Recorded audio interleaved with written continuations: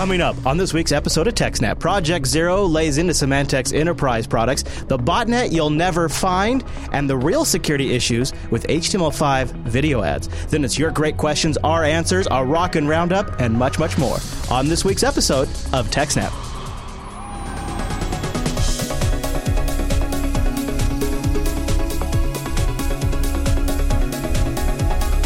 Hi, everyone, and welcome to TechSnap. This is episode 273 of Jupiter Broadcasting's weekly systems network and administration podcast. We stream this episode live on June 30th, 2016.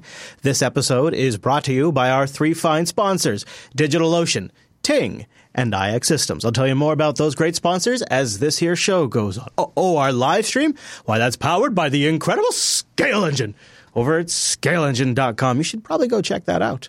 My name is Chris, and joining us every single week is our host, the admin, the tech, and the teacher, Mr. Alan Jude. Hello, Alan. Hello. Hello, Chris, everybody. Hello, Alan. I just noticed you're rocking the TechSnap swag there. Look at you. Nice. Good on you. Good on you. Very nice. So this is my, I feel special because this is my last episode before I go out for 10 days. So this is like the only TechSnap I think I've never done. Have I missed any other TechSnaps before? Maybe one other. Oh, I had Noah sit in you before. were in the room. Yeah. So you didn't really miss it. Yeah. So Yeah. But we were doing a double, right? And it was just like the second episode is like, let Chris go eat something. Yeah, I went and had lunch and Noah sat down and then, but he needed help in a couple of spots, so I jumped in. I recall that now. Yeah, so I'm kind of excited. I'm looking forward to this. And our first story is one that I was just reading before the show started and looked over to the show notes and saw that you were documenting it away. It's from Google's Project Zero group, and it sounds fascinating. So are you ready to just jump right in? Yeah. So as we kind of talked about before, Google's Project Zero has been basically going down the list of antivirus vendors and ripping them all. I love it. Finding problems in every single one, and they talk about that a bit more here. But they finally got around to releasing the one about Symantec. So Symantec is a popular vendor in the enterprise security market. Their flagship product is Symantec Endpoint Protection, which they've tried to get away from the idea of it's just a virus scanner. This is endpoint protection. It protects the machines, not just computers now, right? Because you have phones and tablets and so on, that make up your enterprise. They sell various products using the same core engine in several markets, including the consumer versions, which are marketed under the Norton brand. If you remember all the Norton virus scanners. Oh, yeah, for years and years and years. Yep. Oh, for sure. They still have those. So they use that brand for the cheap stuff. Today, we're publishing details on multiple critical vulnerabilities that we have discovered, including many which are wormable and allow remote code execution. Boy, that's extra bad. Yeah. When the product is specifically designed to protect your network and your endpoints. From wormable things. Yeah. Good point. Yeah. So, in particular, they're like, these vulnerabilities are as bad as it gets. They don't require any user interaction, so the user doesn't have to do anything to get infected. It just happens with you clicking anything. They affect the default configuration, so it's not, you had to have turned off some setting or something. Unless you've changed some things, you're definitely vulnerable. And the software runs at the highest privilege level possible. In Windows, it's running as like the system user, and so it can't be turned off. But some of these products also are for Linux and other operating systems, like Android or whatever, and they're all running with super high privileges there as well. It says, in certain cases on Windows, a vulnerable code is even loaded into the kernel, resulting in remote kernel memory corruption vulnerabilities.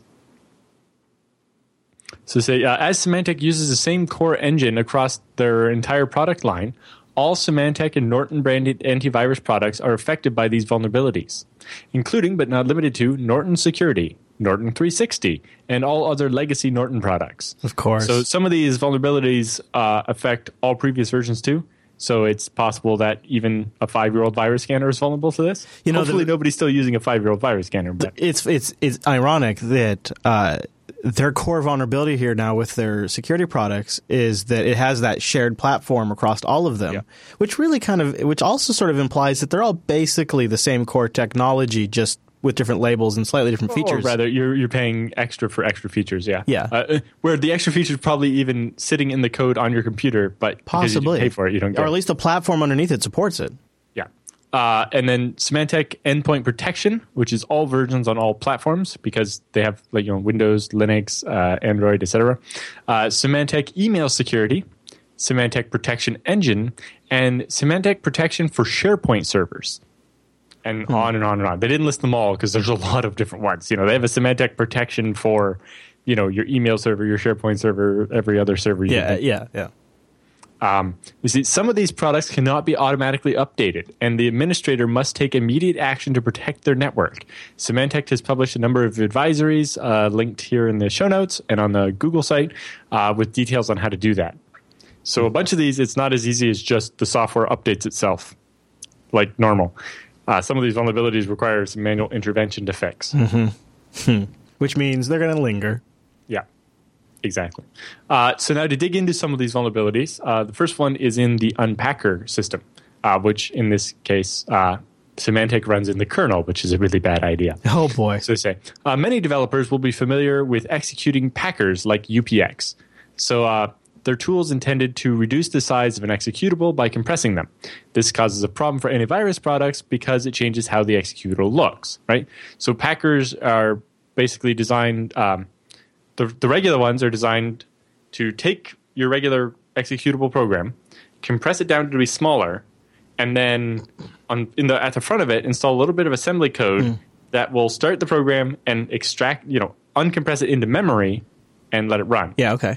So basically, it's like a self-extracting zip file that also runs the command. Yeah, okay. But it basically allows you to take a really big program and make it take up less space. Why is that in the kernel, though? I mean, it must be a core function that's doing all the time. So in this particular case, for Symantec, they need to unpack it to look inside the executable and see if it's a virus, right? Okay.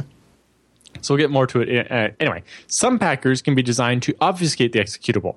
They make it harder for virus scanners to match against their signature database. So some of them is like every time the virus jumps from one computer to the next, it changes some things in the packer so that the file doesn't have the same signature. So the virus scanner doesn't detect it. Okay.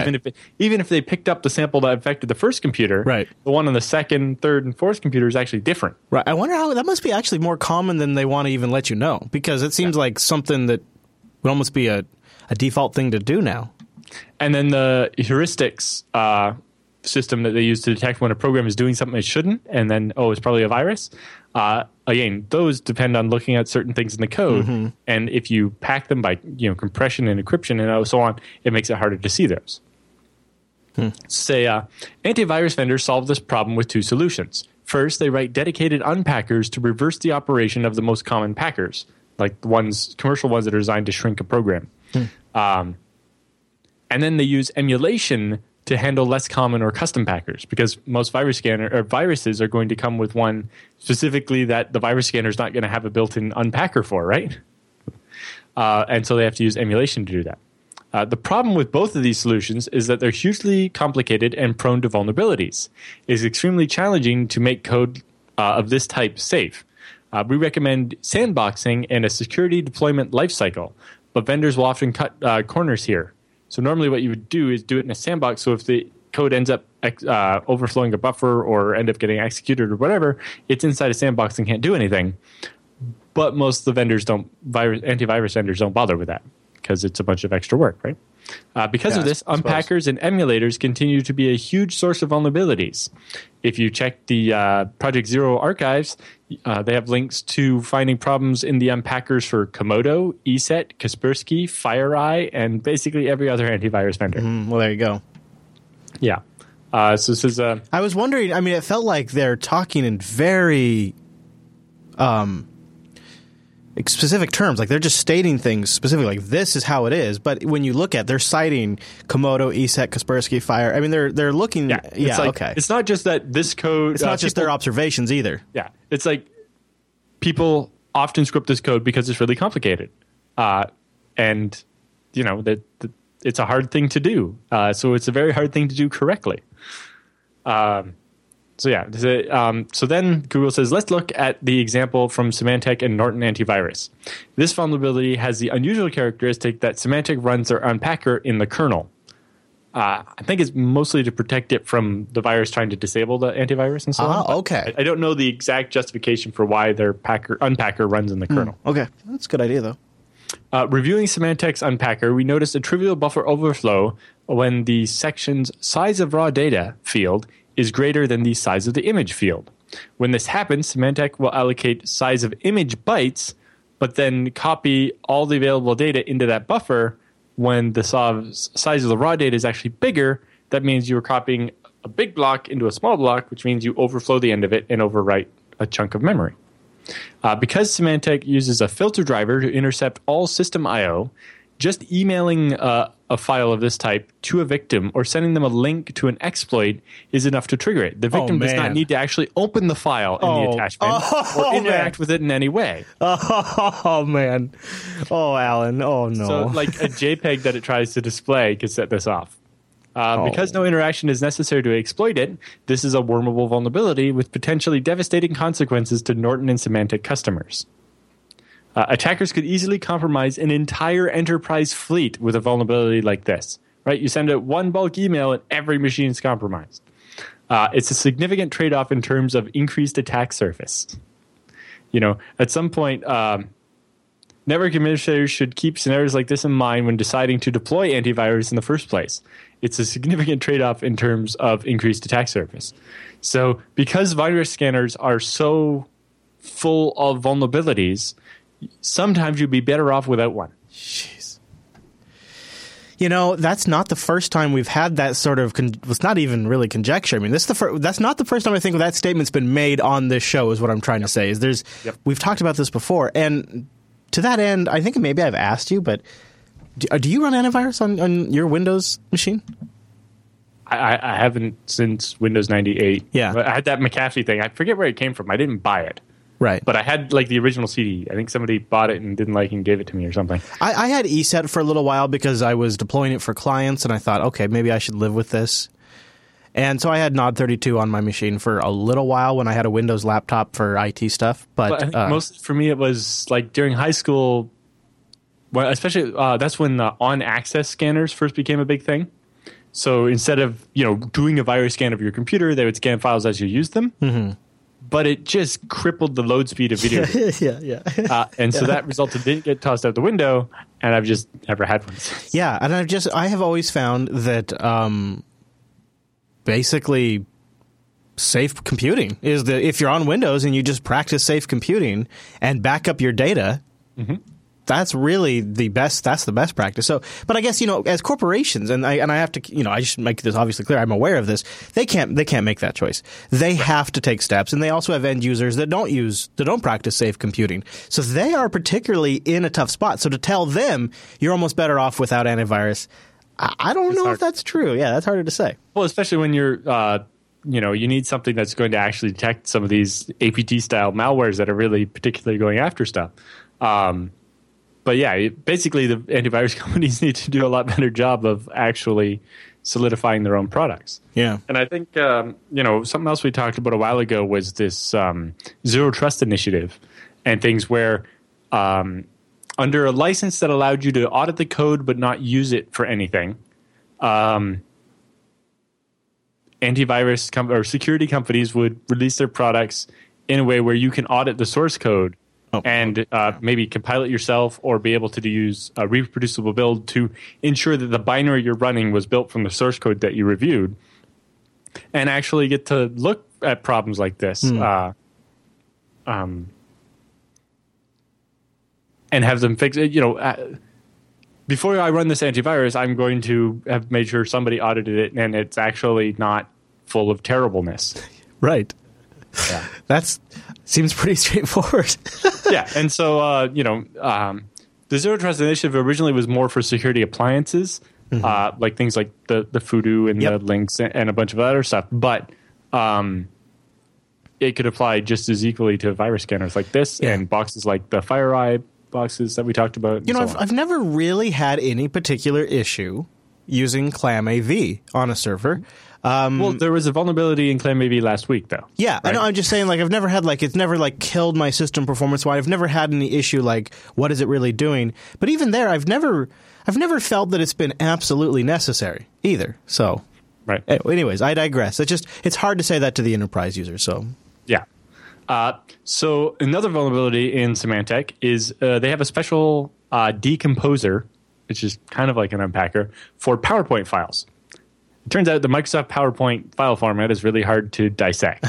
And so there's a bunch of complicated code that can check metadata, and in particular, see if there's a macro inside of it to try to block it and so on. So there's vulnerability in that one, which you can trivially exploit.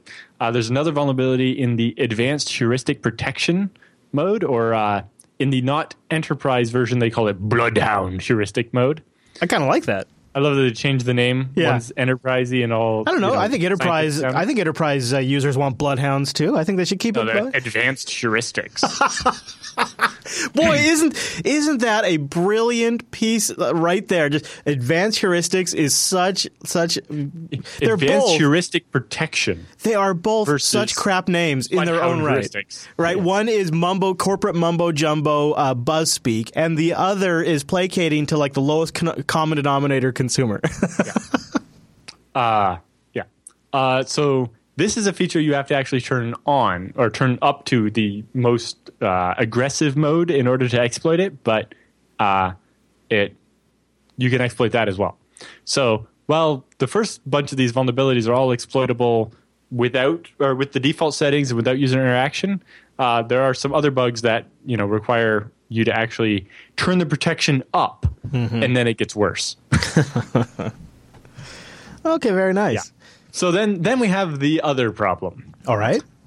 As with all software developers, antivirus vendors have to do vulnerability management. This means monitoring for new releases of any third-party software that's used in your product, watching published vulnerability announcements, and distributing updates. Nobody enjoys doing this, but it's an integral part of secure software development. Symantec totally dropped the ball here. A quick look at the Decomposer library shipped by Symantec showed that they're using code derived from open source libraries like libmspack, which is the one to open up the PowerPoint files, and unrar src, which is some code that deals with allowing you to look inside a RAR file. And they haven't updated those from the open source versions in the last 7 years. Oh.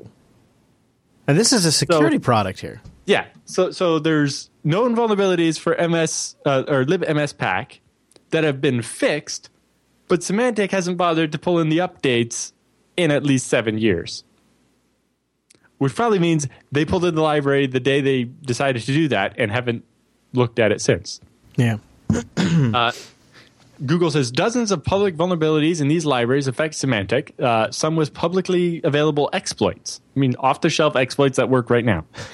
We sent Symantec some examples, and they verified that they had fallen behind on releases. Yeah, we're just a little behind, for the last 7 years. Yeah, there's behind, and then there's 7+ years, which is pretty much definitely didn't bother to look at all. Not only that, but that means like individual versions of the product came out, and they never bothered to even check on that part of the product. So we see this all the time in embedded stuff. Like, remember the UPnP and like every router that you buy off the shelf is like a version from like 2004? Oh, yeah. Because that's when they built the first firmware. And they just copy the default example spec. Like, all right, that's a good implementation. We'll use that. Yeah. So they, once they pull it in once, they make some local modifications. They didn't want to do patch management, so they just screw it. Right? Yeah. It's like,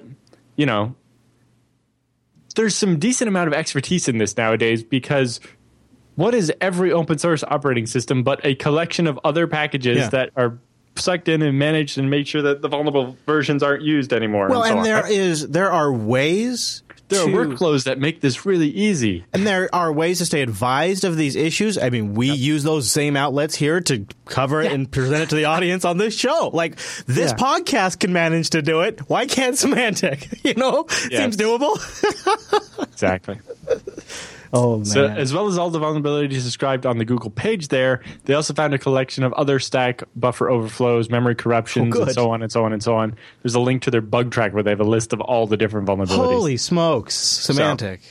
So Google thanks Symantec for quickly solving all these problems. I'm not sure. They didn't release a timeline, so I don't know what their definition of quickly is in this case. And since some of them it's just not an auto update, I'm not sure about what some of the mitigation steps are for some of these.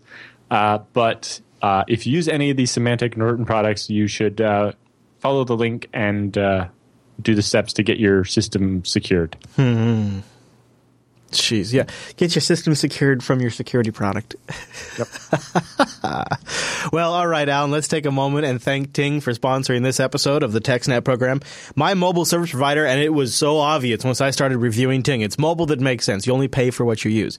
Ting just takes your minutes and your messages and your megabytes. That's it. You just, whatever your usage is, they add it up, and that's your bill. It's $6 for a line. So if you want 1 line or 3 lines, you just pay $6 for each one, and then usage. It's really straightforward. There's no contracts, no early termination fees. Truly and completely no BS mobile service, no gimmicks. I love it. Average line, like $23 after your minutes and your messages and your megabytes. They have great customer service. They have a CDMA and GSM network, which is great for me because here at the JB1 studio, I get fantastic speeds on both.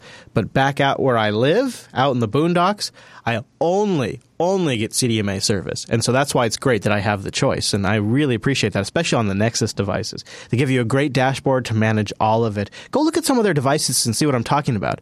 All of these are unlocked. Like you can get the SIM card for $9 and then you just pay for what you use. Now, if you have a security system, an alarm system, an Internet of Things device that needs a GSM or CDMA connection, check out their SIM cards for $9. For example, Noah and Chase, they use these SIM cards in their security systems to just get alerts and notifications of movement and activity like that. And it's peanuts. It's absolutely nothing.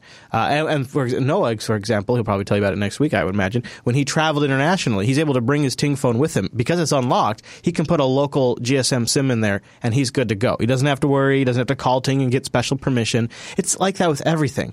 You're tethering, or if you want to use hotspot, that's just included with the Ting service.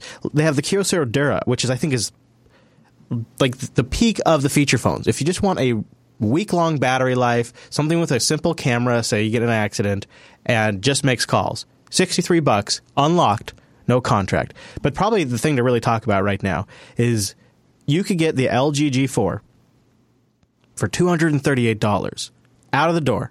TechSnap.ting.com. Go there, get our discount. Take a little bit off. TechSnap.ting.com. That's a marshmallow phone. It's last year's flagship. You can get it now unlocked, no contract, $238. You pay for what you use. Also, if you just want to check out Ting and support the show by visiting TechSnap.ting.com, go look at their blog. They got a new post up about ditching cable TV and cutting the cord. Cut that cord and say goodbye to hidden fees. TechSnap.ting.com. And a huge thank you to Ting for sponsoring the TechSnap program. I have my... I wonder if they have the Netgear MiFi device, because that's what I'm... Yep, there it is, the Netgear Zing. $139. So this is a $6 a month hotspot. If you don't use it, you could actually turn the line off and then just get yourself a new SIM and turn it back on when you're ready to start using it, or you can suspend service. But at $6 a month, you're not feeling super guilty if you don't use it a bunch every night. It's great, perfect for me because, I'm not on the road every single week, but after, a couple of times a year, maybe 3, 4, 5, 6, 7 times a year, I go on a road trip. Okay.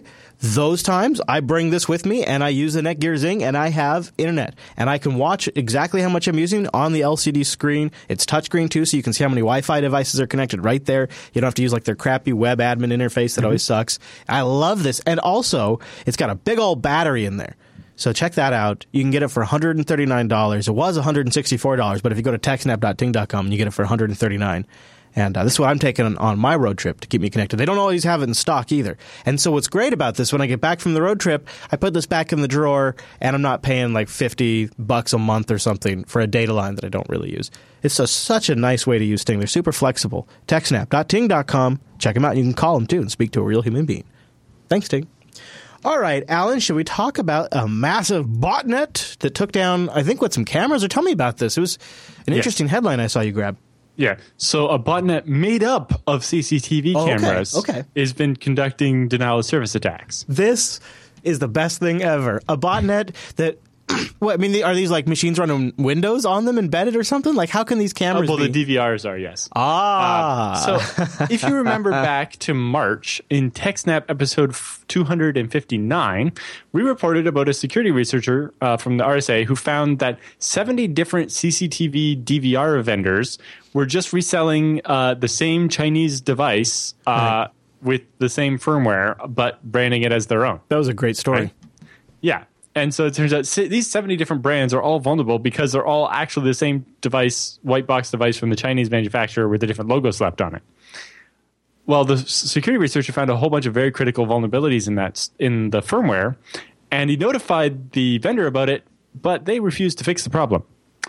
So now criminals have exploited one or more of these known vulnerabilities to turn all of these DVR devices into a giant botnet. That didn't take too long. Unlike a typical botnet, which is made up of regular desktop computers or laptops that are turned on and off all the time, and if it's a laptop, maybe it doesn't have an internet connection a bunch of the time, or only really low speed Wi-Fi and so on, where a user will notice sluggish performance and maybe use an antivirus to get rid of it or whatever. Right. Infected embedded devices tend to be always on and to perform. And no one notices when they're running a little slow because they're doing something else, right? They're always slow, and you don't sit and use it, right? You could even see in some environments if your camera server is sending a lot of data, your DVR, you might just think people are streaming the video feed off the box. You might not even think it's a usual. It's a video device. Of course, it's sending a lot of data. That's what it's supposed to do. So a botnet of over 25,000 of these compromised CCTV systems is being used to conduct layer 7 denial of service attacks against various businesses. So the big difference there is instead of just flooding it with data and trying to get the most out of the pipe that the user has, that's like a layer 2, right? There's just a volume. You're just flooding data at them. Sure. With a layer 7, you're targeting like the web server itself or the application on the and server trying to use up all the CPU time. The advantage with those is they take a lot less bandwidth from the cameras, but they take a bit more CPU power. But really, they take a lot of CPU power on the target. Well, since these are all full computers, the DVR systems, that they were able to just do this. And so they used 25,000 of them. One of them, they targeted a jewelry store. So the jewelry store paid a company that provides a web application firewall to basically protect them from these type of attacks. Oh, okay. But the company that runs that noticed that unlike most attackers, instead of admitting defeat when they move behind a firewall, so web application firewall sees the incoming request to the web server, then decides if they're from a botnet or from a real user before sending them to the actual web server. So it can filter out a lot of the attack traffic. So unlike most attackers, instead of just admitting that the web application firewall is stopping the attack and giving up and going to attack someone else, the attackers stepped up the attack and increased the rate they were using and kept the attack going for days. Whereas most botnets don't do that because most botnets lose strength the longer the attack is sustained because machines go away, people whose machine was part of the botnet notice that, hey, my thing's using up all my internet and slowing everything in the house down. I'm going to fix it. Or, it's slowing down the computer. The machine just shut off. It gets isolated or it gets reported. The person under attack reports the IP addresses, the people attacking them to their ISPs, or the machine gets disconnected because it was infected, or all these other things mean that the botnet shrinks the longer you run the attack. So they often run it for a little while, stop, wait for things to quiet down, and then attack somebody else. Whereas this one, when they noticed the victim was defending themselves, they cranked it up instead. Oh, that's lovely. So the fact that the botnet is made up of embedded CCTV DVR devices gives it more staying power. Sure. Right? These are not likely to be considered the source of a problem. Like even if you do get an abuse report saying a computer at your network is infected and is attacking us, and because it's behind NAT, it's going to be, it doesn't tell you which computer. It just says somebody on your network is attacking us, and, from your IP address, and you look, and it's like, well, it could be any one of the computers here. You're going to, check all the desktop Windows computers for malware. You're not going to think to check your CCTV system for being infected, right? Well, and because of the reasons you outlined earlier, it's going to take you likely longer to diagnose that that's where the issue is at. And at the same time, it's going to become way more commonplace for more and more businesses to deploy devices like this as the cost of these cameras come down, as Wi-Fi and Ethernet is available to all, in businesses. It means it's becoming super commonplace. So the networking infrastructure is there to deploy the cameras. The cost of these DVRs is going way down. The cost of the cameras is going way down. You're going to have way more businesses deploying them. So that's going to mean way more devices out there. So on one end, small businesses are going to be adopting this technology. On the other end, Alan, now imagine you go all like Mission Impossible on something like this, and you go after, say, a large institution that has a big internal monitoring system, like your Microsofts or your Apples that probably have huge internal DVR systems. I wonder if big fat internet connections. Yeah, I wonder if you could start seeing just all kinds of things, or even if somebody specifically targeted at a company and used their own surveillance system against them to knock off individual computers or knock off the monitoring system, knock it offline or things like that. These are probably I don't recall, but probably old Linux 2.something machines running in these DVRs that are just an ancient unpatched Linux stack that has a network connection. And these kinds of devices get sold on eBay and repurposed on the market all the time. I mean, this is going to be a very interesting problem. And you see here in this chart they have in the show notes, Taiwan seems to be where it's happening the most. Yep. But USA coming in number 2 at 12%. And that number, I would think, as small businesses adopt these kinds of things, as the technology gets cheaper and more available, as people put it in their homes. And if you scroll down, you can see the different versions of the brands used on the firmware. You see the generic one makes up like 50% of the ones that are being attacked, but a bunch of other branded ones that are slightly modified have the vulnerability as well. H.264 DVR is the generic brand. Hey, I want that one. But Provision, ISR, QC, and QStalk also there on the list right there. Wow. Fascinating. I've deployed a few of these systems before, and I've wondered about that. And, they have hard drives in them, so you could save your programs and run them. And it's just, wow, what an interesting story, Alan. And I don't know, do you have any other thoughts on the possibilities of the future? When security researchers find flaws in your product and report them to you, and you actively decide not to solve it, this is what happens. Yeah, and it also shows you, once again, the vendors that are basing their products off of this generic stuff aren't necessarily doing their due diligence like Symantec wasn't in the last story.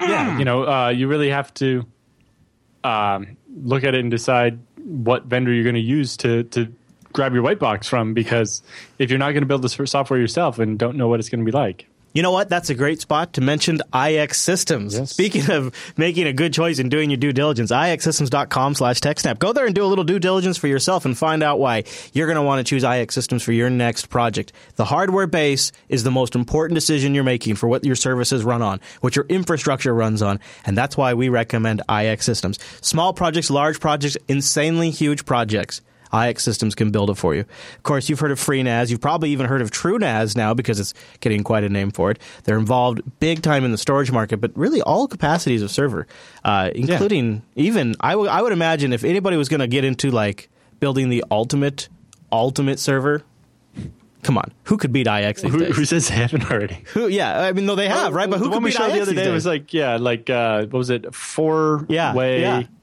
16 cores each and 6 terabytes of RAM in a machine. Or this TrueNAS that they installed for somebody that look at all that disk. That particular version is 1.2 petabytes, but they can build it up over 4 petabytes. Yeah, the one you're talking about had like the RAM up the sides of the case, and it was nuts. Yeah, it's a little bit further back on the blog, but the big thing there is, even myself, which I kind of consider myself an expert on deciding what hardware to put in a server. And what I would need, but even I defer to them. Like I just explain. All right, I'm taking the server and I'm going to do this, and this with it. And I need to make sure I get at least this level of performance out of it. And they make recommendations that I can't keep up with the hardware as well as they do. Yeah. I'm not going to live and breathe this stuff. I'm not going to lie. My first sales interaction with them, I was a little bit of a diva. I was like, Let me just tell you, build this and just ship it to me when it's ready. And I was like, you don't need to talk to me. You don't need to talk to me. Yeah. I know what I want. And by the end of the conversation, I was so super glad that I was able to swallow that and listen to what they needed, because they saved me money and the system's been running amazing. It's been such a workhorse. That's what's great about IX. So they have really great sales, really great post sales. All of the staff is really tops. In fact, the other thing that I think you'll note if you've ever gotten to go to a community event is you get to interact with these people, and they're really passionate about this work, and they're very genuine people. They have a post. I've never been to Usenix, but I guess Usenix ATC 2016 conference recap is up on their blog. Usenix is the association, and they have like 100 conferences a year. But yeah, this is the ATC one. The ATC Usenix conference. This is the big one. It's the annual technical conference. It's just okay. Kind of across everything. Whereas they have, security conferences, and the one I went to in January was the Usenix storage conference. Yeah, I remember that. Yeah. And so they did, of course, IX on the scene all the time. If you ever go to one of these events, I would encourage you to chat with them. They're either usually at their own booths, or you can find them also at the FreeBSD Foundation booths, too, a lot of the times. And strike up a conversation, ask them your questions, and then check out IX Systems. Go to ixsystems.com/TechSnap to support the show. They also have a white paper there you could download. It just sort of helps with everybody in the process move to a new hardware platform. And it's worth it. So, Alan, I was just complaining before the show started that I have seen a lot more ads that are HTML5, video ads specifically. Autoplay video ads I'm on like Chrome on Android, and I'm scrolling, I'm watching ads all the time now, and I'm not so sure I'm feeling good about the post-Flash revolution, to be honest. I feel like it's killing my battery. It's killing the data. Thankfully, I'm generally on Wi-Fi. But I've never really considered the security aspects of it. I've always figured that Flash was way worse security-wise. So I'm kind of interested in this next story. Yeah. So GeoEdge, which is a company that does like advertising security auditing and so on. They're an ad integration integrity company. Anyway, for a long time, many people have railed against Flash and accused it of being the root of all evil when it comes to malvertising and so on. Yeah. So a quote from the article here says, "For the last several years, Adobe Flash has been an enemy of the online community. In general, the position is well-deserved. There were more than 300 vulnerabilities found in the Flash player during 2015 alone, making it the most vulnerable PC software of the year." The study starts off with a comparison between Flash and HTML5-based advertisements, and actually looks at the pros and cons of Flash versus HTML5. Although, the switch is kind of a foregone conclusion at this point. But Right. The first thing is Flash ads tend to actually be smaller. HTML5 ads are on average 100 kilobytes larger and therefore use more bandwidth and more battery. Okay. So Flash ads tend to be smaller in file size? Yeah. And okay. All right. Because it's compiled down into like a Swift file, right? Yeah, that's true. And because you can actually do animation as a vector, whereas with HTML5 video type, you're having to do, a video. It's all H.264. Yeah. And so that can be a big deal on mobile, although in the end, there aren't Flash ads on mobile, so there's not really a choice there. Flash ads can be more work to create since they're not responsive, right? For Flash, you have to create a different Flash file for each different size and shape of ad. Right, like the big banner across the top, although those aren't as common anymore, and like this size square and that size square and so on. Each one requires a different one, whereas with HTML5, you can use JavaScript and make it responsive or whatever. But, depending on the type of ad, that may or may not make sense. HTML5 ads don't require a plugin to run, which is definitely an advantage. But older browsers don't support HTML5. Now, that's becoming less of an issue as those older devices kind of dwindle and people stop using them, but it's the main reason why Flash is still around at this point. It turns out Flash ads tend to provide better picture quality because they support subpixels and actually for blending and so on, whereas your regular HTML5, the pixel is the smallest unit. Obviously, like we mentioned, HTML5 provides better support for mobile. Flash on mobile is very rare, but it does happen. I do have a Flash player. Not great, though. I don't have a Flash player on my Nexus. Android now, but my old Nexus S did have one. I don't even think they make it anymore for Android, right? Well, I think I had to sideload it in the first place anyway. Yeah. Oh, okay. The other thing is that currently there's actually a larger community of developers for Flash ads. So if you want to get a Flash ad done, there's a much greater pool of people to pick from, and so it's usually cheaper. But obviously that'll change as more and more ads switch over to HTML5 there. And then another advantage is that HTML5 spec is not controlled by a single company like Adobe, right? It's an open Internet Engineering Task Force working group. But it turns out Flash provides better optimization because you're compiling it down instead of just having this blob. It can tend to optimize better. HTML5 provides better usability, though. It has better support for people using something like a screen reader, or if they're zooming the page, the ad will scale, whereas Flash won't. And so it's definitely much better for people that may be hard of hearing or have vision problems, and so on. And there's better semantic support, right? In an ad, you're actually using divs and tags and so on. Okay. So it can also support translation better, I suppose. But anyway, the study finds that killing off Flash will not solve the security problems. It turns out HTML5 has plenty of its own security issues. Or rather, the framework we use to do advertising still has the issues even if we take Flash out of the equation. So they say, even if Flash is prohibited, malvertising can still be inserted in the first two stages of the video ad delivery pipeline. The proponents pushing for Flash to be prohibited from use in an ad creative are saying that HTML5 is the remedy that can handle security threats in the advertising industry. It stands to reason that if the ad unit itself is clean, then the user won't have any problems. Unfortunately, this is an inaccurate statement. Malvertising attacks using video ads were already occurring in late 2015 and early 2016 without the need for Flash. So I think one page down from where you showed last, that one, I think anyway.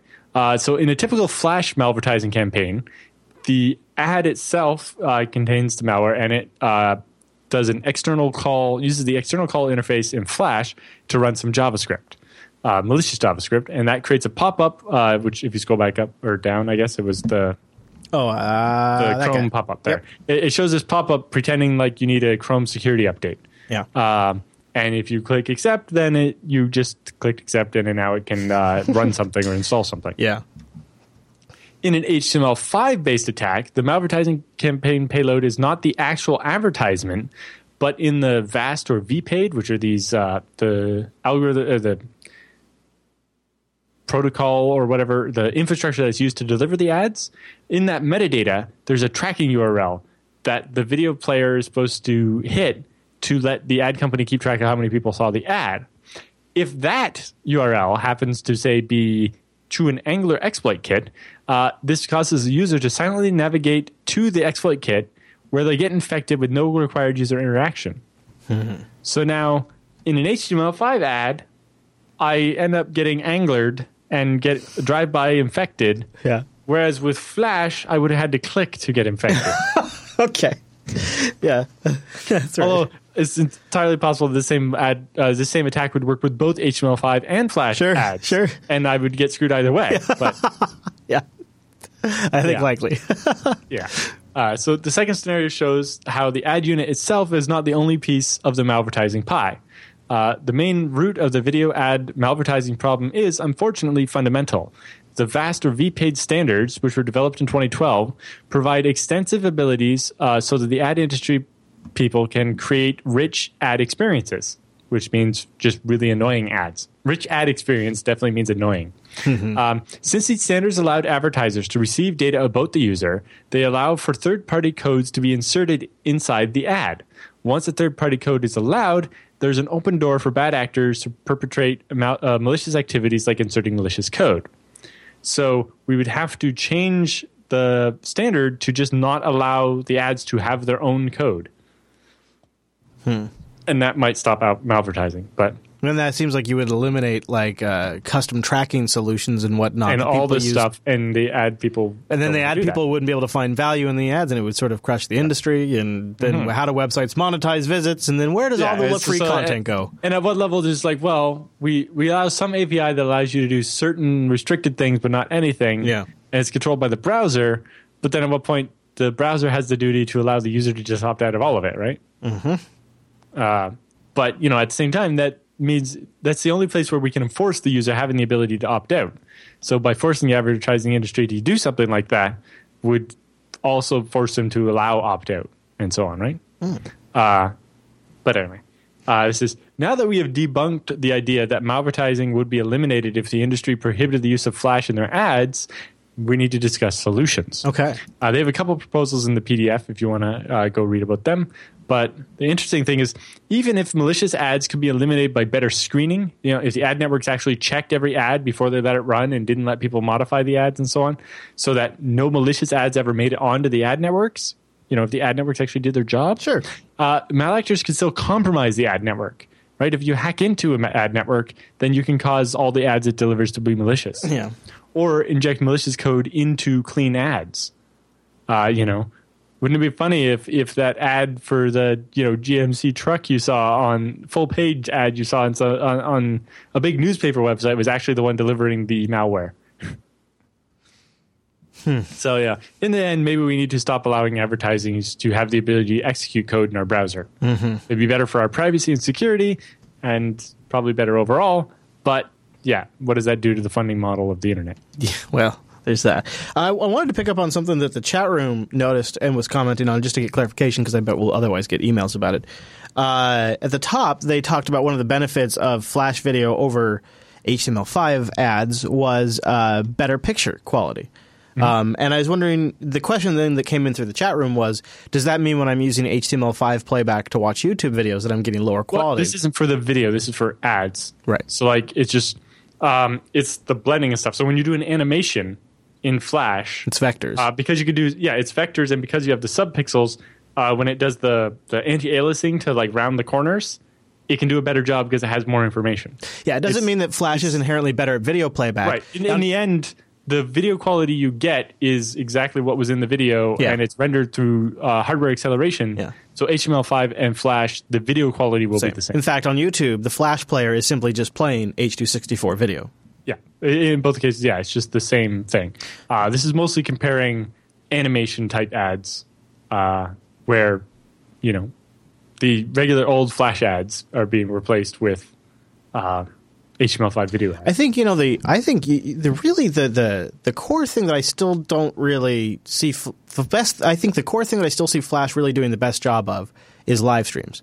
Everybody's live stream that I watch that's Flash based, usually the Flash player, it handles buffering of some degree. It seems to handle bandwidth spikes in and out a little bit. So HLS has a huge buffer, and its main problem is that it's that much more delayed. It's just the buffering is done differently because you're downloading the video in chunks instead of as a stream. It's quite a bit different. Yeah. But yes, RTMP, even though the protocol is terrible and doesn't support multi-bitrate as nicely, although multi-bitrate it can kind of do, but it doesn't support DVR, whereas with HLS you do have that option now. Yeah, because I suppose you would, wouldn't you?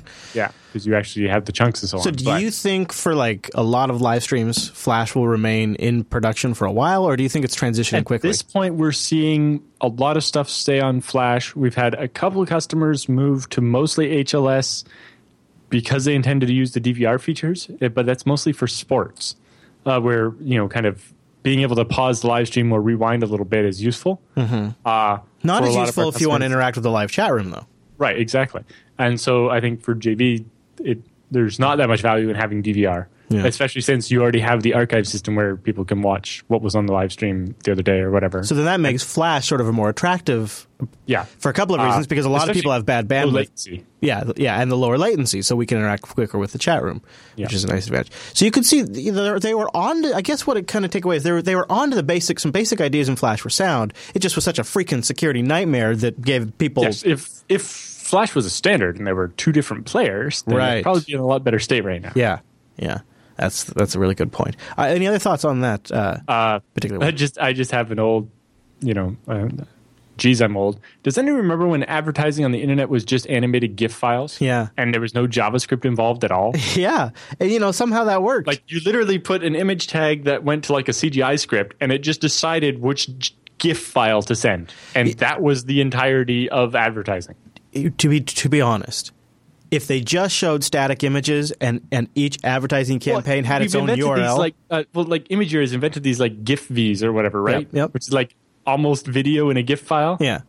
We could use those. But when it comes, it's a static file with no code execution. Exactly. So when they say it allows videos, the reason they say they need code execution is because they need to be able to do tracking. But if they did tracking, they could just have custom URLs for each campaign, just like when you go to ixsystems.com/TechSnap. That's a custom URL for a campampagn, and you can track on that. That gives you the click-through tracking. The bigger problem is that they don't trust the advertising networks is the problem. Because the advertising network is the one who takes the money from the advertiser and then doles it out to the website. So it's in their interest to underreport to the website and overreport to the people selling the ads. So you need that verification because there's not trust in the system. I see.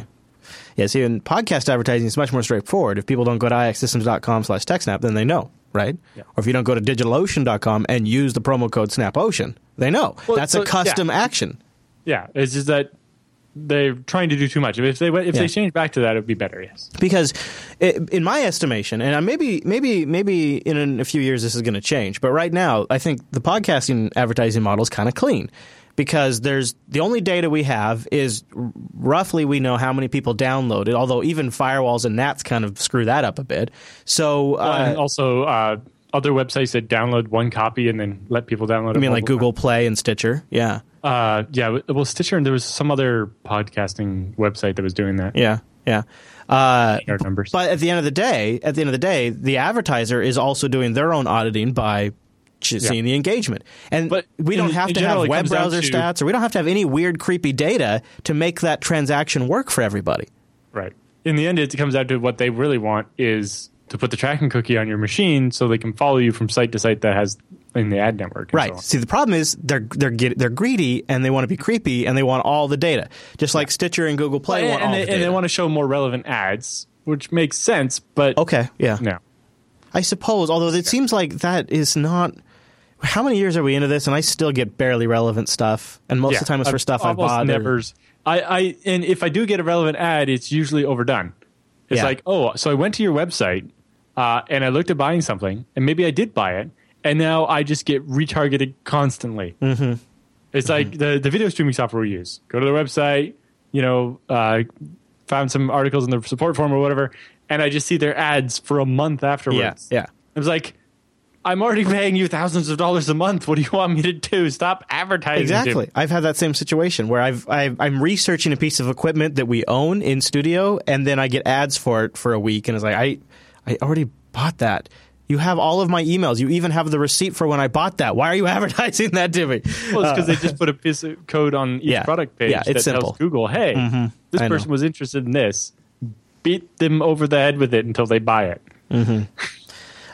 All right. So, there you go. That's our thoughts on Flash and online ads all in one story. Not bad. That's some serious ground we covered. Let me tell you about some serious ground you can cover in your next project with DigitalOcean. Go to DigitalOcean.com and spin up some infrastructure for you in 55 seconds or less. And pricing plans start only $5 a month for 512 megabytes of RAM, a 20 gigabyte SSD, one CPU, and a terabyte of transfer. In fact, I think it might be in the NYC data center. I can't remember which data center my Droplet's in. I saw the new block storage feature show up. I haven't played with it yet, but the new tab is in there, so this is awesome. It's a new feature DigitalOcean is rolling out. With $5 a month, you can really experiment with anything. And it actually just works out to $5 a month because their pricing is hourly. So you can turn the rigs on and off, you can destroy them or create them. And one of the nice things is you can start at the $5 rigs, and then you can just upgrade it over time. The entire infrastructure is based on SSD, so the disk I/O is crazy fast. They got data centers in New York, San Francisco, Singapore, Amsterdam, London, Toronto, and Germany. They have a really nice control panel that's surprisingly sweet for being a web app. It's just as good as any desktop application, and they're managing virtual machines and data centers all over the world. And they keep adding really slick features like the ability to add your SSH keys as you spin up the machine, managing the DNS. They've got multiple distributions to choose from, including FreeBSD, and they have a bunch of great documentation. Like here's an example: how to install and configure OpenNTPD on FreeBSD 10.2. Created just a couple of days ago, actually. That's pretty cool. Over on the DigitalOcean community site. They have a lot of really solid documentation. They've hired in-house editors to make sure this stuff is clean and tight and easily presentable. They're really committed to that. You combine that with their great service, their great interface, their locations all over the world, and our promo code SnapOcean, Then you get the $10 credit. You try out the $5 rig 2 months for free. And you support this show by using the promo code SNAPOcean over at DigitalOcean.com. Go spin up a machine and try it out. Try it with FreeBSD or Linux. You can do just the bare machine, or you can deploy an entire application stack, which is super nice, really, really nice, especially when somebody gives you something that you got to try out in a Docker container and you don't want to spend all afternoon or, 20 minutes, whatever it would take, messing with Docker. You go there, one-click deployment, you try out, you put the container in the thing, you say, oh, look at the whiz-bang thing it does, and you can destroy it. And you could do that 100 times with our promo code SNAPOcean, and just spin them up and clone them and snapshot them. It's really cool. You can play around. They've got a great API, too, where you can take it up to the next level. So check it out, DigitalOcean.com, and use the promo code SNAPOcean. Thanks, DigitalOcean. And dig around on their community site. They got some great FreeBSD stuff up there, too, for you FreeBSD fans, which I have a suspicion.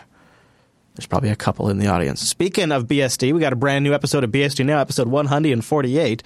The place to be a robot? Yes. A robot. What's this about? Yes. This is a robot based on a BeagleBone Black running FreeBSD, and it actually walks around on like spider legs. That's amazing. That's amazing. Yep. Episode 148 of the BSD Now program. Check it out with Alan and the other Chris. And you can start downloading it right now and probably be ready to go by the time we finish up the TechSnap program, because we're about halfway through. But with the news all done, that means it's time for the TechSnap feedback.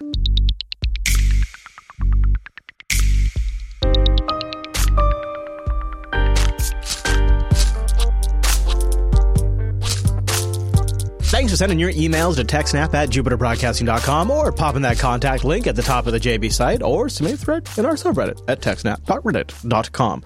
Our first email comes in this week from, hold on, I got to scroll up because I just did that to myself. It comes in from Jason, and Jason writes, hey, Alan and Chris, I was reading on Ars Technica about NoSQL databases used with Internet of Things devices. Well, how about that, Alan? He says, have either of you used databases like Riak or Cassandra? And if so, what exactly are these databases, and what are the benefits do they have over, say, a relational database? Thanks, you guys, for everything you do. Jason. Right. So I've not used those two. The only one I've ever used was MongoDB. Yeah, okay. Which has kind of a bad name for a couple of reasons. But anyway, in the case of MongoDB, it's what's called the document store engine or something like that. So basically, each object that you have in the database, instead of being a row in a table, is basically a JSON document. The first major advantage type thing for this is that you don't have a schema per se. So you don't, unlike in a regular relational database, you have tables that have columns and then you insert rows, right? So in the case of MongoDB, instead, you just have this JSON document. So it means if you have entries for two different users, they don't necessarily always have the same fields, right? So some users could have extra fields and some users don't have them or whatever. But the big thing that made it useful for what I was doing was that instead of just the row being data, instead of on a row, each column just being, text or numbers or whatever, mine was a JavaScript object, so it could contain an array or an actual object, so like a hash map. So this allowed me to say, for a user, have an array of all of the IDs of the video games that the user had. So this was for a site for trading used video games. So we had this giant database of all the games, and then you picked which ones you had, and then you picked which ones you want. And so instead of having, in a relational database, we would have had a table for users, the table for games, and then we would have these like have and want tables that would have just said, this user has this game, this user has that game. And so when we wanted to look up all users that had a specific game, we'd have to do this select and then a join, and it's slow. Whereas in this one, we could just say, find me every user who has this number in the array of this particular sub-object and so on.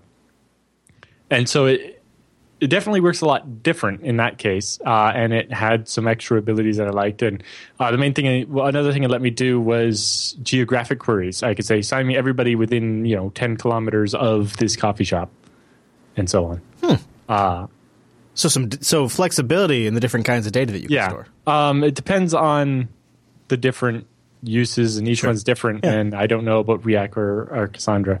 And I know that PostgreSQL, which is a regular relational database, has a NoSQL adapter thing, which lets you do some NoSQL style queries against your data, which is interesting.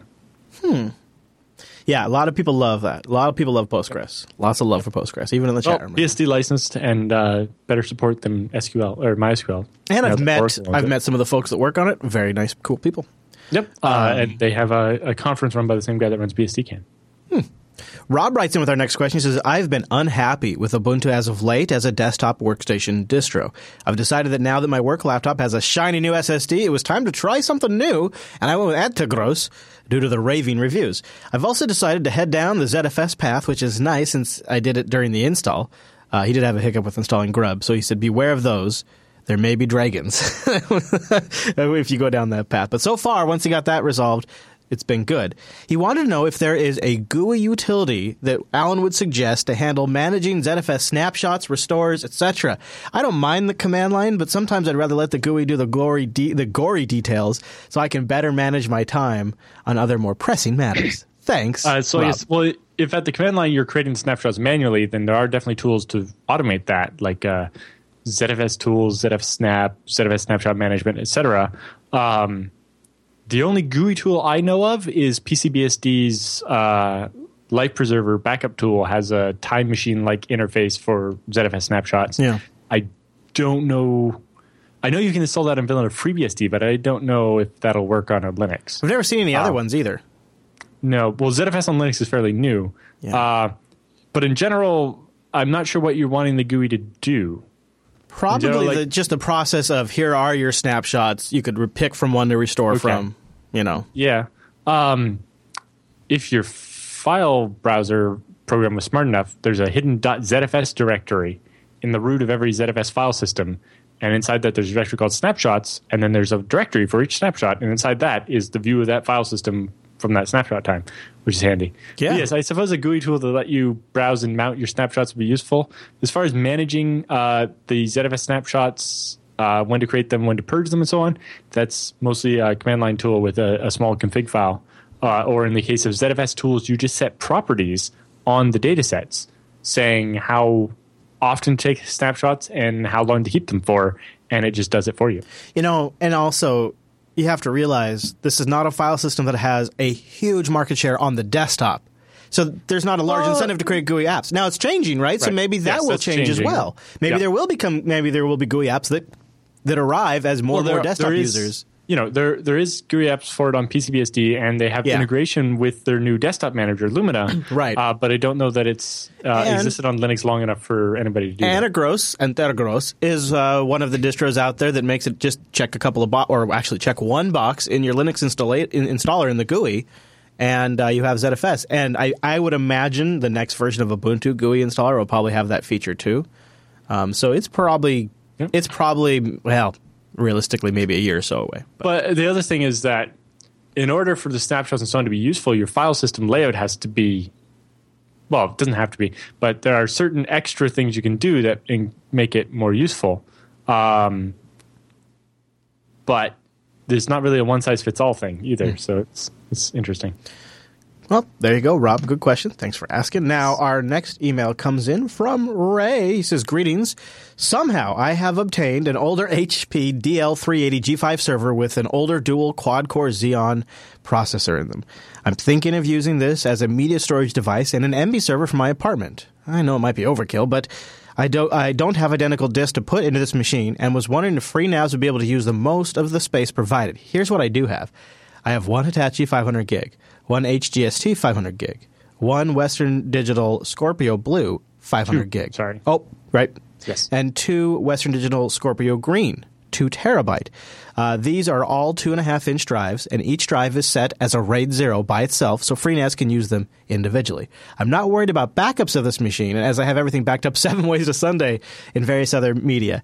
Thanks for reading this, Ray. So what do you think about using those? So because he has the pairs, he can do that. So if you create mirror pairs, so you in FreeNAS you have to add the drives 2 at a time via the GUI, but you create the pool with, say, the 2 500 gig drives, like the 2 matched Western Digital ones. So you create the pool with the 2 drives in a mirror. Then you add the other 2 500 gig drives as a second mirror, and the 2 terabyte drives as the third mirror. And now you'll have 3 terabytes of usable space. Now, 3 terabytes of usable space when you had 6 hard drives to start with. It seems like not very much, but it gives you the most flexibility that in the future you can one at a time swap out one 500 gig drive for, say, another 2 terabyte or 3, 4, 5 terabyte drive, whatever you happen to buy. And then once it's finished the resilver process, you can swap out the second one. And now you've expanded the size of your storage by whatever size the new hard drives are. And you only had to buy 2 drives at a time. And then you do that again for the second set of 500 gigs, maybe a year later. And then eventually the smallest drive in your pool is the 2 terabyte drives, and you swap them out. So basically you add 2 drives at a time until you're out of room in the chassis to fit more drives. And then you start by replacing the smallest drives with bigger ones, and your storage keeps growing, and your storage machine runs forever and ever and ever. It's like even, we talked about this with the TrueNAS the other week. They're like, so we have these 24 drive shelves that go into the rack, and once you get them all full, you're not stuck. You don't have to copy all your files off and then come back. You could take all 24 drives out of one of these enclosures, put it in a new 60 drive enclosure, and add more drives. Or you could swap out all 24 of your old, 2 terabyte drives that are running out of warranty with new 5 terabyte drives that have a 3-year warranty left or whatever, depending on, if you want to buy. But yes, this is why for home, I recommend doing mirror sets like this for your file server. Even though you get less space, in the end, you get this more flexibility so that you can basically keep this one pool alive forever by just swapping out a couple of drives at a time.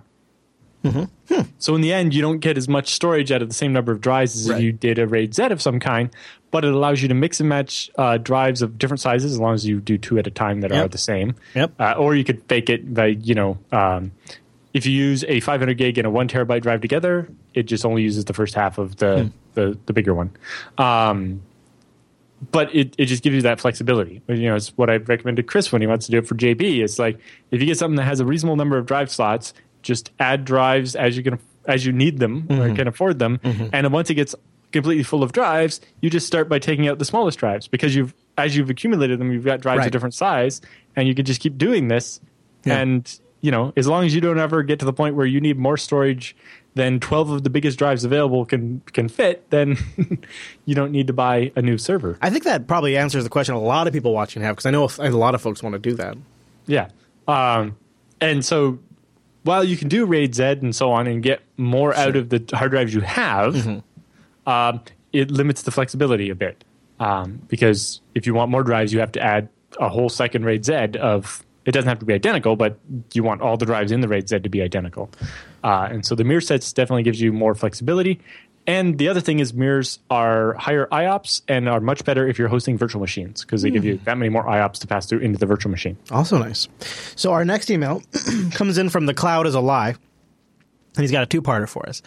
He recently got a new machine, a couple of new upgrades, E3 version 5 Xeons with super micros with AST 2400 BMCs on board. With the nice IPMI ports, he acknowledges though that he is totally a noob and was even shocked when he saw the other Mac on his network. So it's kind of interesting. We were talking about it recently. So he wants to know: is there any good primer on IPMI and the best practices we could suggest? He says he's found documentation on Supermicro site, but it's all heavy on the high-level marketing speak.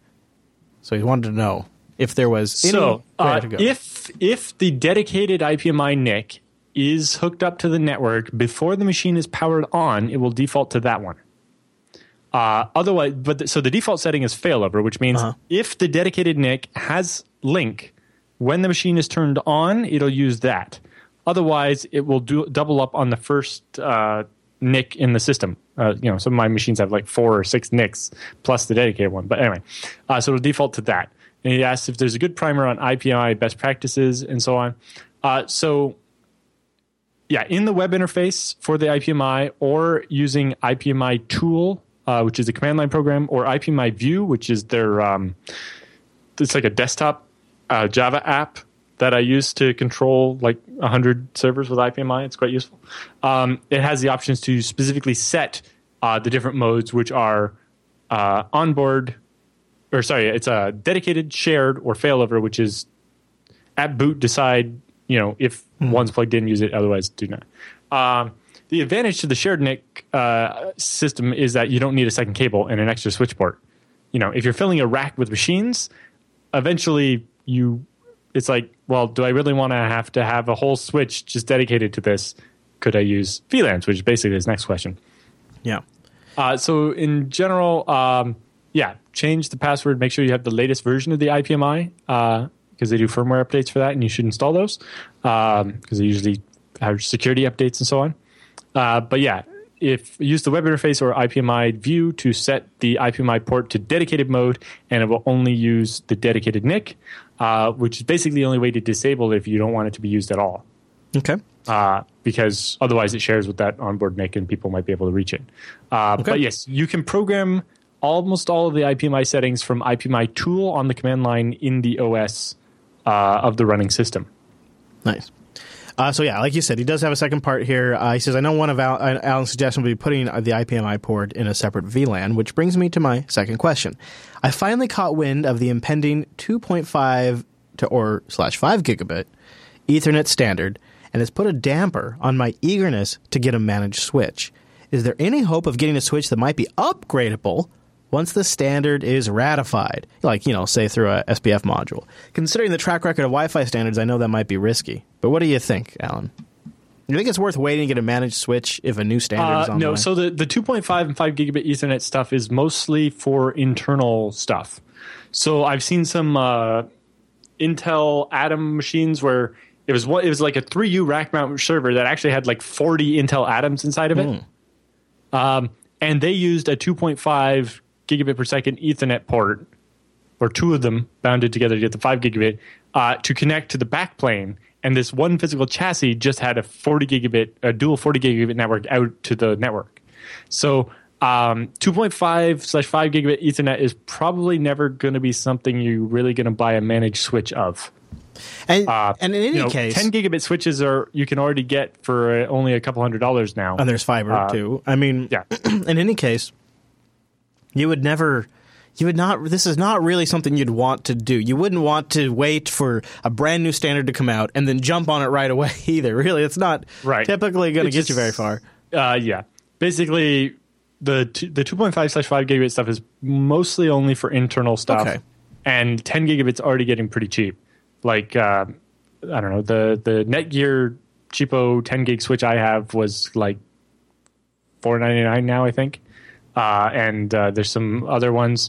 I've also, for cheaper than that, I've got a Netgear that's 24 ports of gigabit and then 4 ports of 10 gigabit.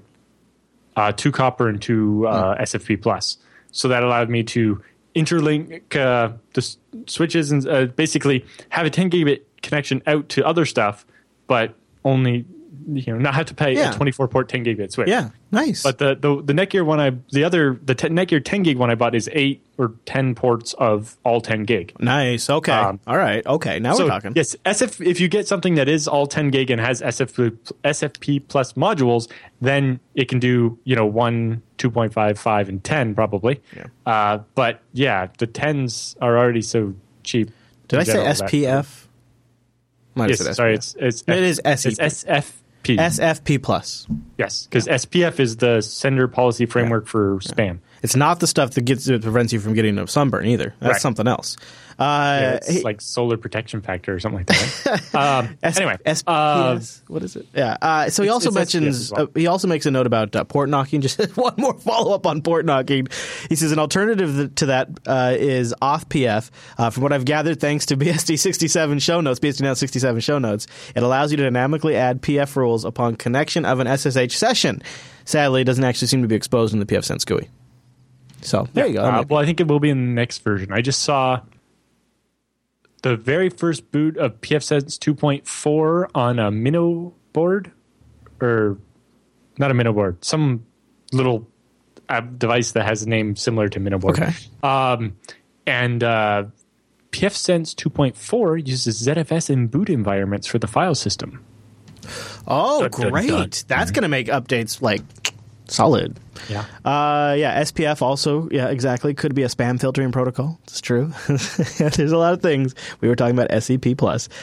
So there you go. The cloud is a lie. Our recommendation is Don't necessarily wait. That's how you can set up the dedicated NIC if you want it, or you can use VLANs. And again, you can program that with IPMI tool on the machine. Like on FreeBSD, it's just KLD load IPMI and package install IPMI tool, and then it's IPMI tool LAN set VLAN ID 7 or whatever. Now it's in VLAN 7. For the managed switches, I have a D-Link all 10 gig switch. It was a bit more, but it's because I bought it because it was slightly fancier and had a mix of copper and fiber ports. Because if you're just doing fiber, or if you're just doing copper, the fixed ports are cheaper than the SFP pluses. But also, if you need SFP modules, fs.com, Fiber Store, super cheap. Love it. Yeah. There you go. I suppose also just for places to look for learning more about IPMI, start messing with the command line tools and learn what their capabilities are, and you'll get a pretty good idea of what the sandbox is and what you can do. All right. So send your emails into the TechSnap program, won't you please? Go over to Jupiter Broadcasting and click the contact link, and then just choose TechSnap from the dropdown and put your question in there. Networking, storage, server, security, all that stuff. We love it. Noah will be sitting in the hot seat next week reading them, which we should probably just go swimmingly smooth. I'm sure will be no problem at all. So send in lots of nice, tough questions for him. TechSnap@JupiterBroadcasting.com if you want to email him directly. With the feedback all done, that means it's time for the TechSnap Roundup.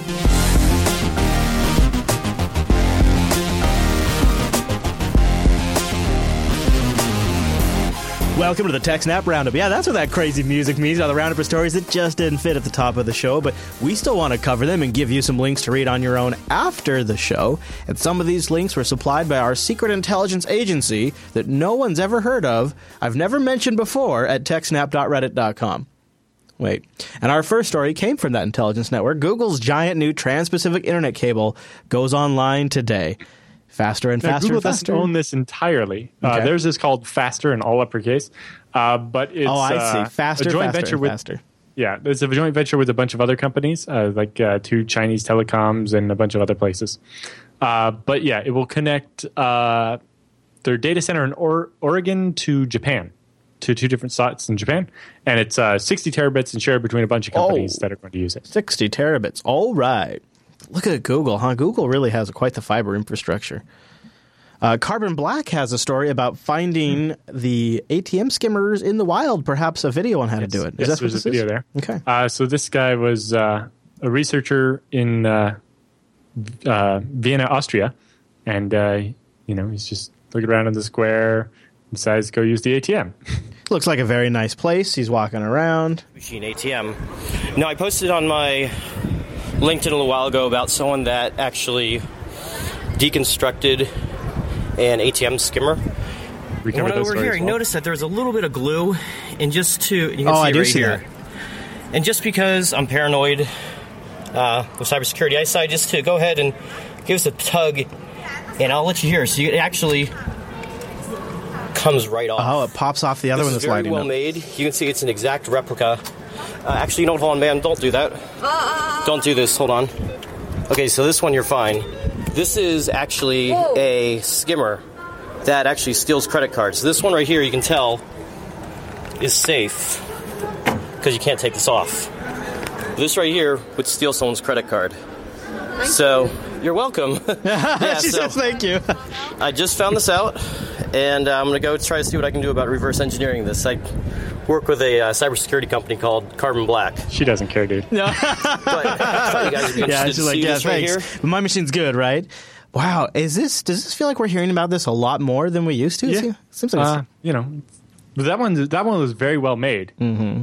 That looked exactly like it and everything. I was wondering if they added the lights, but nope, they just made it translucent. So the lights, it's just interesting that they actually have perfect custom mold to it. Well, the whole reason by making that funky shape was to make it so that you can just slot one over it. Oh, yeah, you're right. Yeah, good point. Well, maybe they recovered all of the secret designs off of old hard drives bought off eBay. CSO Online ran a story about a study that was conducted. There's a company called Blanco Technology Group, which specializes in data erasure, and they conducted a study by randomly buying 200 secondhand PC storage drives from eBay and Craigslist. Over half the drives, 67% to be precise, held personal files such as photos and location indicators, resumes, and and even financial data. Of course, falling in the wrong hands, that'd be badass. 11% of the drives also contain company data, such as emails, spreadsheets, and consumer information. They say most consumers apparently just do a quick format on the storage device, thinking that all the files have been permanently removed. However, those methods do not fully delete the data and leave it hidden intact. DBAN. Yeah, DBAN. Yeah.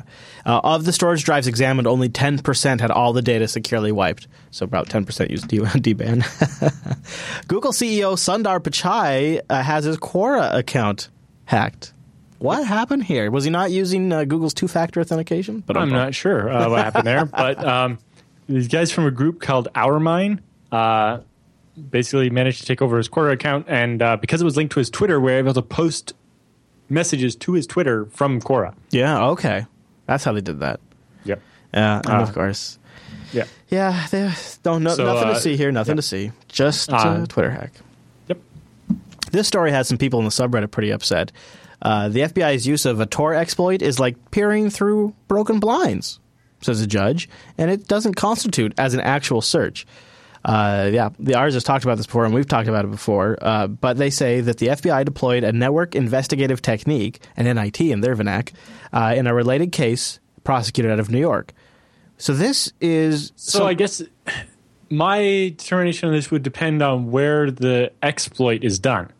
If they put something on your computer, then that's them unreasonable search and seizure. If they're just setting up a bunch of their own exit nodes and monitoring the traffic and correlating stuff, then that is stuff you're sending to the public internet. So in this case, they I believe took over a server, and then the users that connected to this server got infected, and they were connected over Tor, and then so they took over the site that was actually where the user was going and infected them with a virus that would de-anonymize them. Yeah. And the judge says, no, that's definitely not just... That's not peeking through blinds. I'm not sure they're totally in the wrong 100%, but it's not peeking through blinds. It's way worse than peeking through blinds. In this particular case, if they were doing something in mass and happened to see it, basically if they saw the bits as they went over the internet, that's one thing. But when they actually infect something on your computer by targeting you, that's different. Doesn't matter how fast you are, Alan. Even a NASCAR driver couldn't, or at least a team, couldn't avoid paying ransomware fees to recover files worth $2 million. So they had files of high-profile simulations and so on that took about 1,500 man-hours to create. Wow. Or would take that much to recreate. Yeah, okay. But because it was untargeted ransomware, it just had a fee of $500.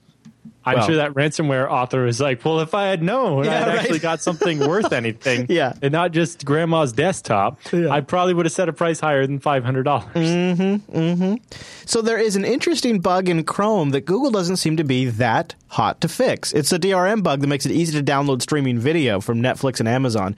Security researchers discovered a vulnerability in the Google Chrome browser that could allow users to bypass its copy protection system and download content from streaming video services like those two I just mentioned. This is according to Wired. Google was alerted to the problem on May 24th. Really hasn't released anything. The vulnerability centers around the... it could be. They could be working on it. The vulnerability centers around... That's Wired's take on it. The Widevine digital rights management system, which Google owns and has implemented into Chrome, and it's specifically how it handles decryption of encrypted media streams. Widevine uses two pieces of tech to protect content, the encrypted media extensions we've talked about before, which handle key exchanges and other high-level functions, and content decryption module, the CDM, which unscrambles encrypted video for playback in the browser. Boy, it sounds like my old satellite TV days. So in particular, the reason Google might not have fixed this yet is because it might not be that easy to fix. It basically sounds like a way that you can steal the unencrypted video after it's decrypted. Yeah. And in which case, it's probably not that easy to fix. It's why all DRM will always be broken, because in the end, you have to have the unencrypted video to play it. I wonder. And that's always going to happen if it's on your computer, not a device Google owns. Maybe this is so out there that maybe they just don't feel like it's a huge threat. I mean, you'd really have to know what you're doing. It's such a small percentage of people, maybe.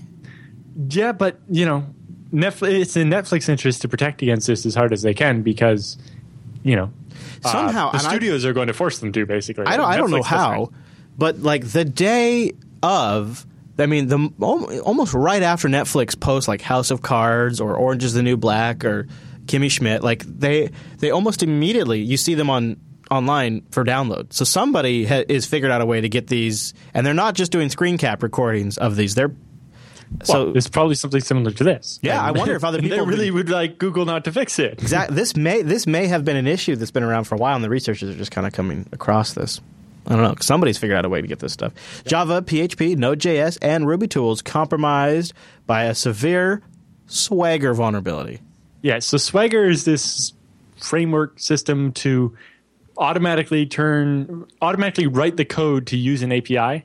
So basically, by looking at the custom, like the specially formatted documentation on how the API works, it writes all the code for you to use the API in your application. So it's basically this Swagger standard provides a way to consume other people's APIs and quickly get a client going in languages like Java, PHP, Node.js, and Ruby. But it turns out the Swagger thing itself has a vulnerability, which means that it could be exploited in all of those languages because all of them can use Swagger. Yeah. So it's not a critical flaw in PHP or Node.js itself, but if you're using Swagger, somebody could make your program do evil things. I like the name a lot. I got to be honest. I really like the name. All right, so this is an interesting one. This is a QSEE privilege escalation vulnerability and exploit. QSEE is one of the CCTV things from the Qualcomm Secure Execution Environment, my friend. Oh, sorry. This is different then. This is the cell phone. Yeah, with this. Oh, right. Yes, right. Sorry. You're right. I actually did read about this.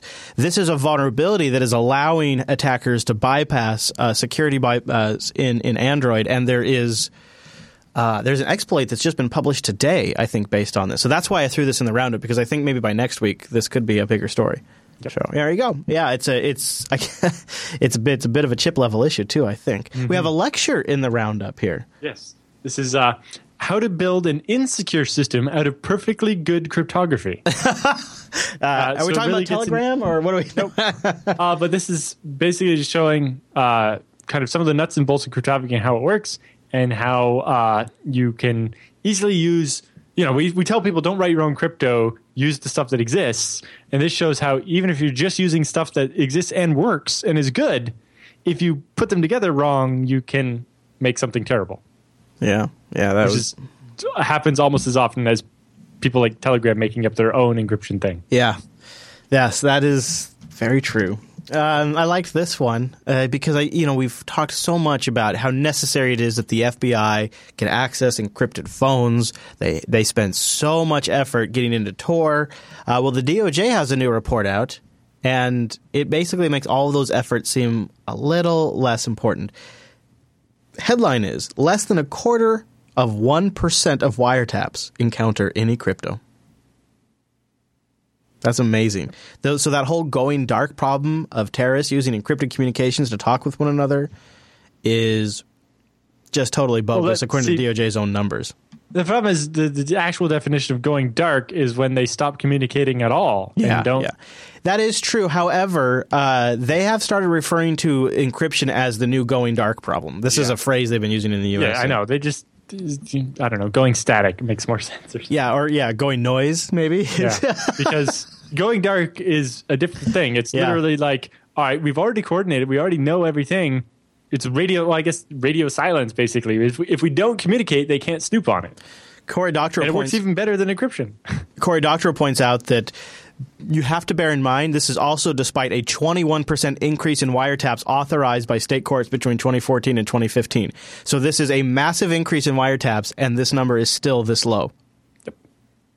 That means in 2015, out of 4,148 total wiretaps that they did, only 11 encountered any encryption at all that they couldn't break or get past. Like hardline phones don't really do it. I think it looks like cell phones. That's what they're talking about in this article. Unless you're going to use a special software that's going to, like, if you're going to use encryption for your cell phone call, it's going to be data, not voice. So it probably wiretap doesn't count. It depends on what the definition in this for wiretap just I think means data on the phone. Right. Yes. But yeah, you're right. Technically speaking, wiretap would be the phone line. Yep.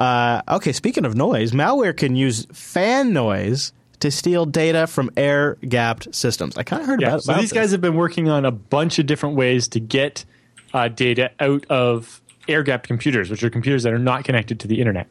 So they've done using mobile phones to do radio frequencies. They called AirHopper. Using just heat, BitWhisper. Using rogue software that uses GSMEM, modules that transmit electromagnetic signals at cellular frequencies and so on. The latest version of their data exfiltration attack against air-gapped computers involves the fans. So they actually modulate the speed of the CPU, GPU, and case fan to represent different and have basically one speed means 0, one speed means 1. And by flipping back and forth between them, they can send data very slowly, but send data very slowly, right? I mean, it's somewhere between like 1 to 4 meters away. Yeah, and the bit rate is something ridiculous. They don't list it here in the article, but I remember it's something. It's like 9 bits. But if all you're trying to do is get out like a 25 kilobyte document file that contains all the secrets, then it would still take something like so many hours to transfer. I can't remember the number, but it's fascinating. Fan noise? Stop it! Just stop it. The attack works in the 100 to 600 hertz range, which can be picked up by the human ear. But choosing smaller fan speeds, so lower fan speeds, or fan speeds that are closer together will make it harder for a human to detect it. Because obviously, if you're sitting at your computer and it's going, you'll be like, "What the hell?" Right? But if they do it when the fans barely is making a lot less noise, or by putting the two different speeds close enough together, you don't notice the difference. It'll be harder for a human to detect. The downside is that then every bit of background noise, it makes it that much harder to detect what the bit was, and then you have to, send the bits, encode them into bigger chunks to get the data through reliably. Man, if you're desperate enough and you need that password or you need that document name or whatever it is. Yeah, if you're to the point where you're trying to steal something from a computer that's not connected to the network. Yeah, you're motivated. You're motivated. Hey, speaking of motivated, Microsoft finally got motivated to make Windows 10 a little bit easier to decline. To reject. Yeah.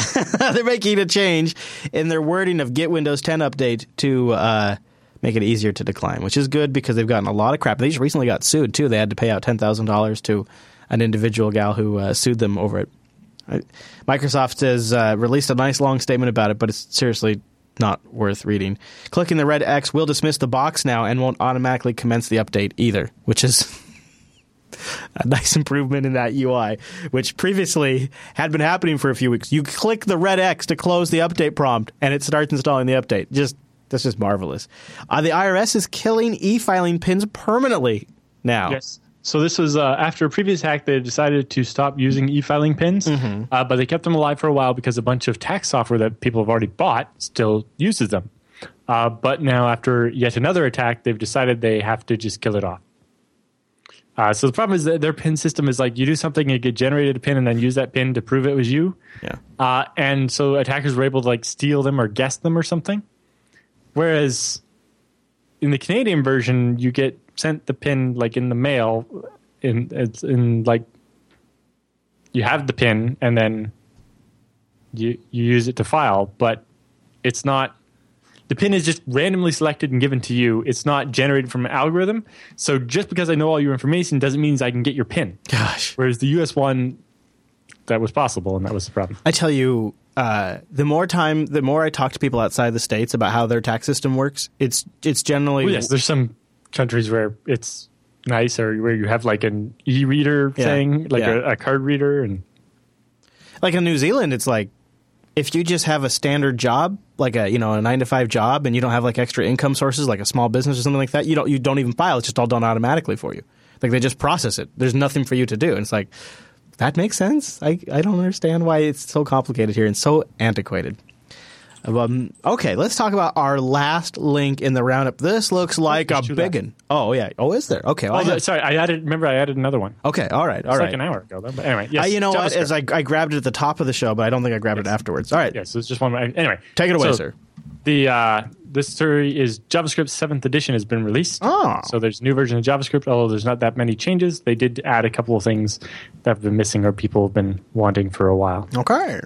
The 7th edition is out, released just a little bit ago. And then, now, our last roundup link of the day. Start Encrypt is considered harmful. Yes.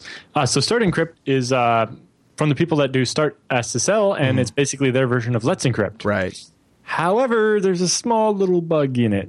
So you know how with Let's Encrypt and all the other ones, you have to prove you own the domain name before they give you the certificate, right? That's very important. And it's really the problem with automatic issuance of SSL certificates.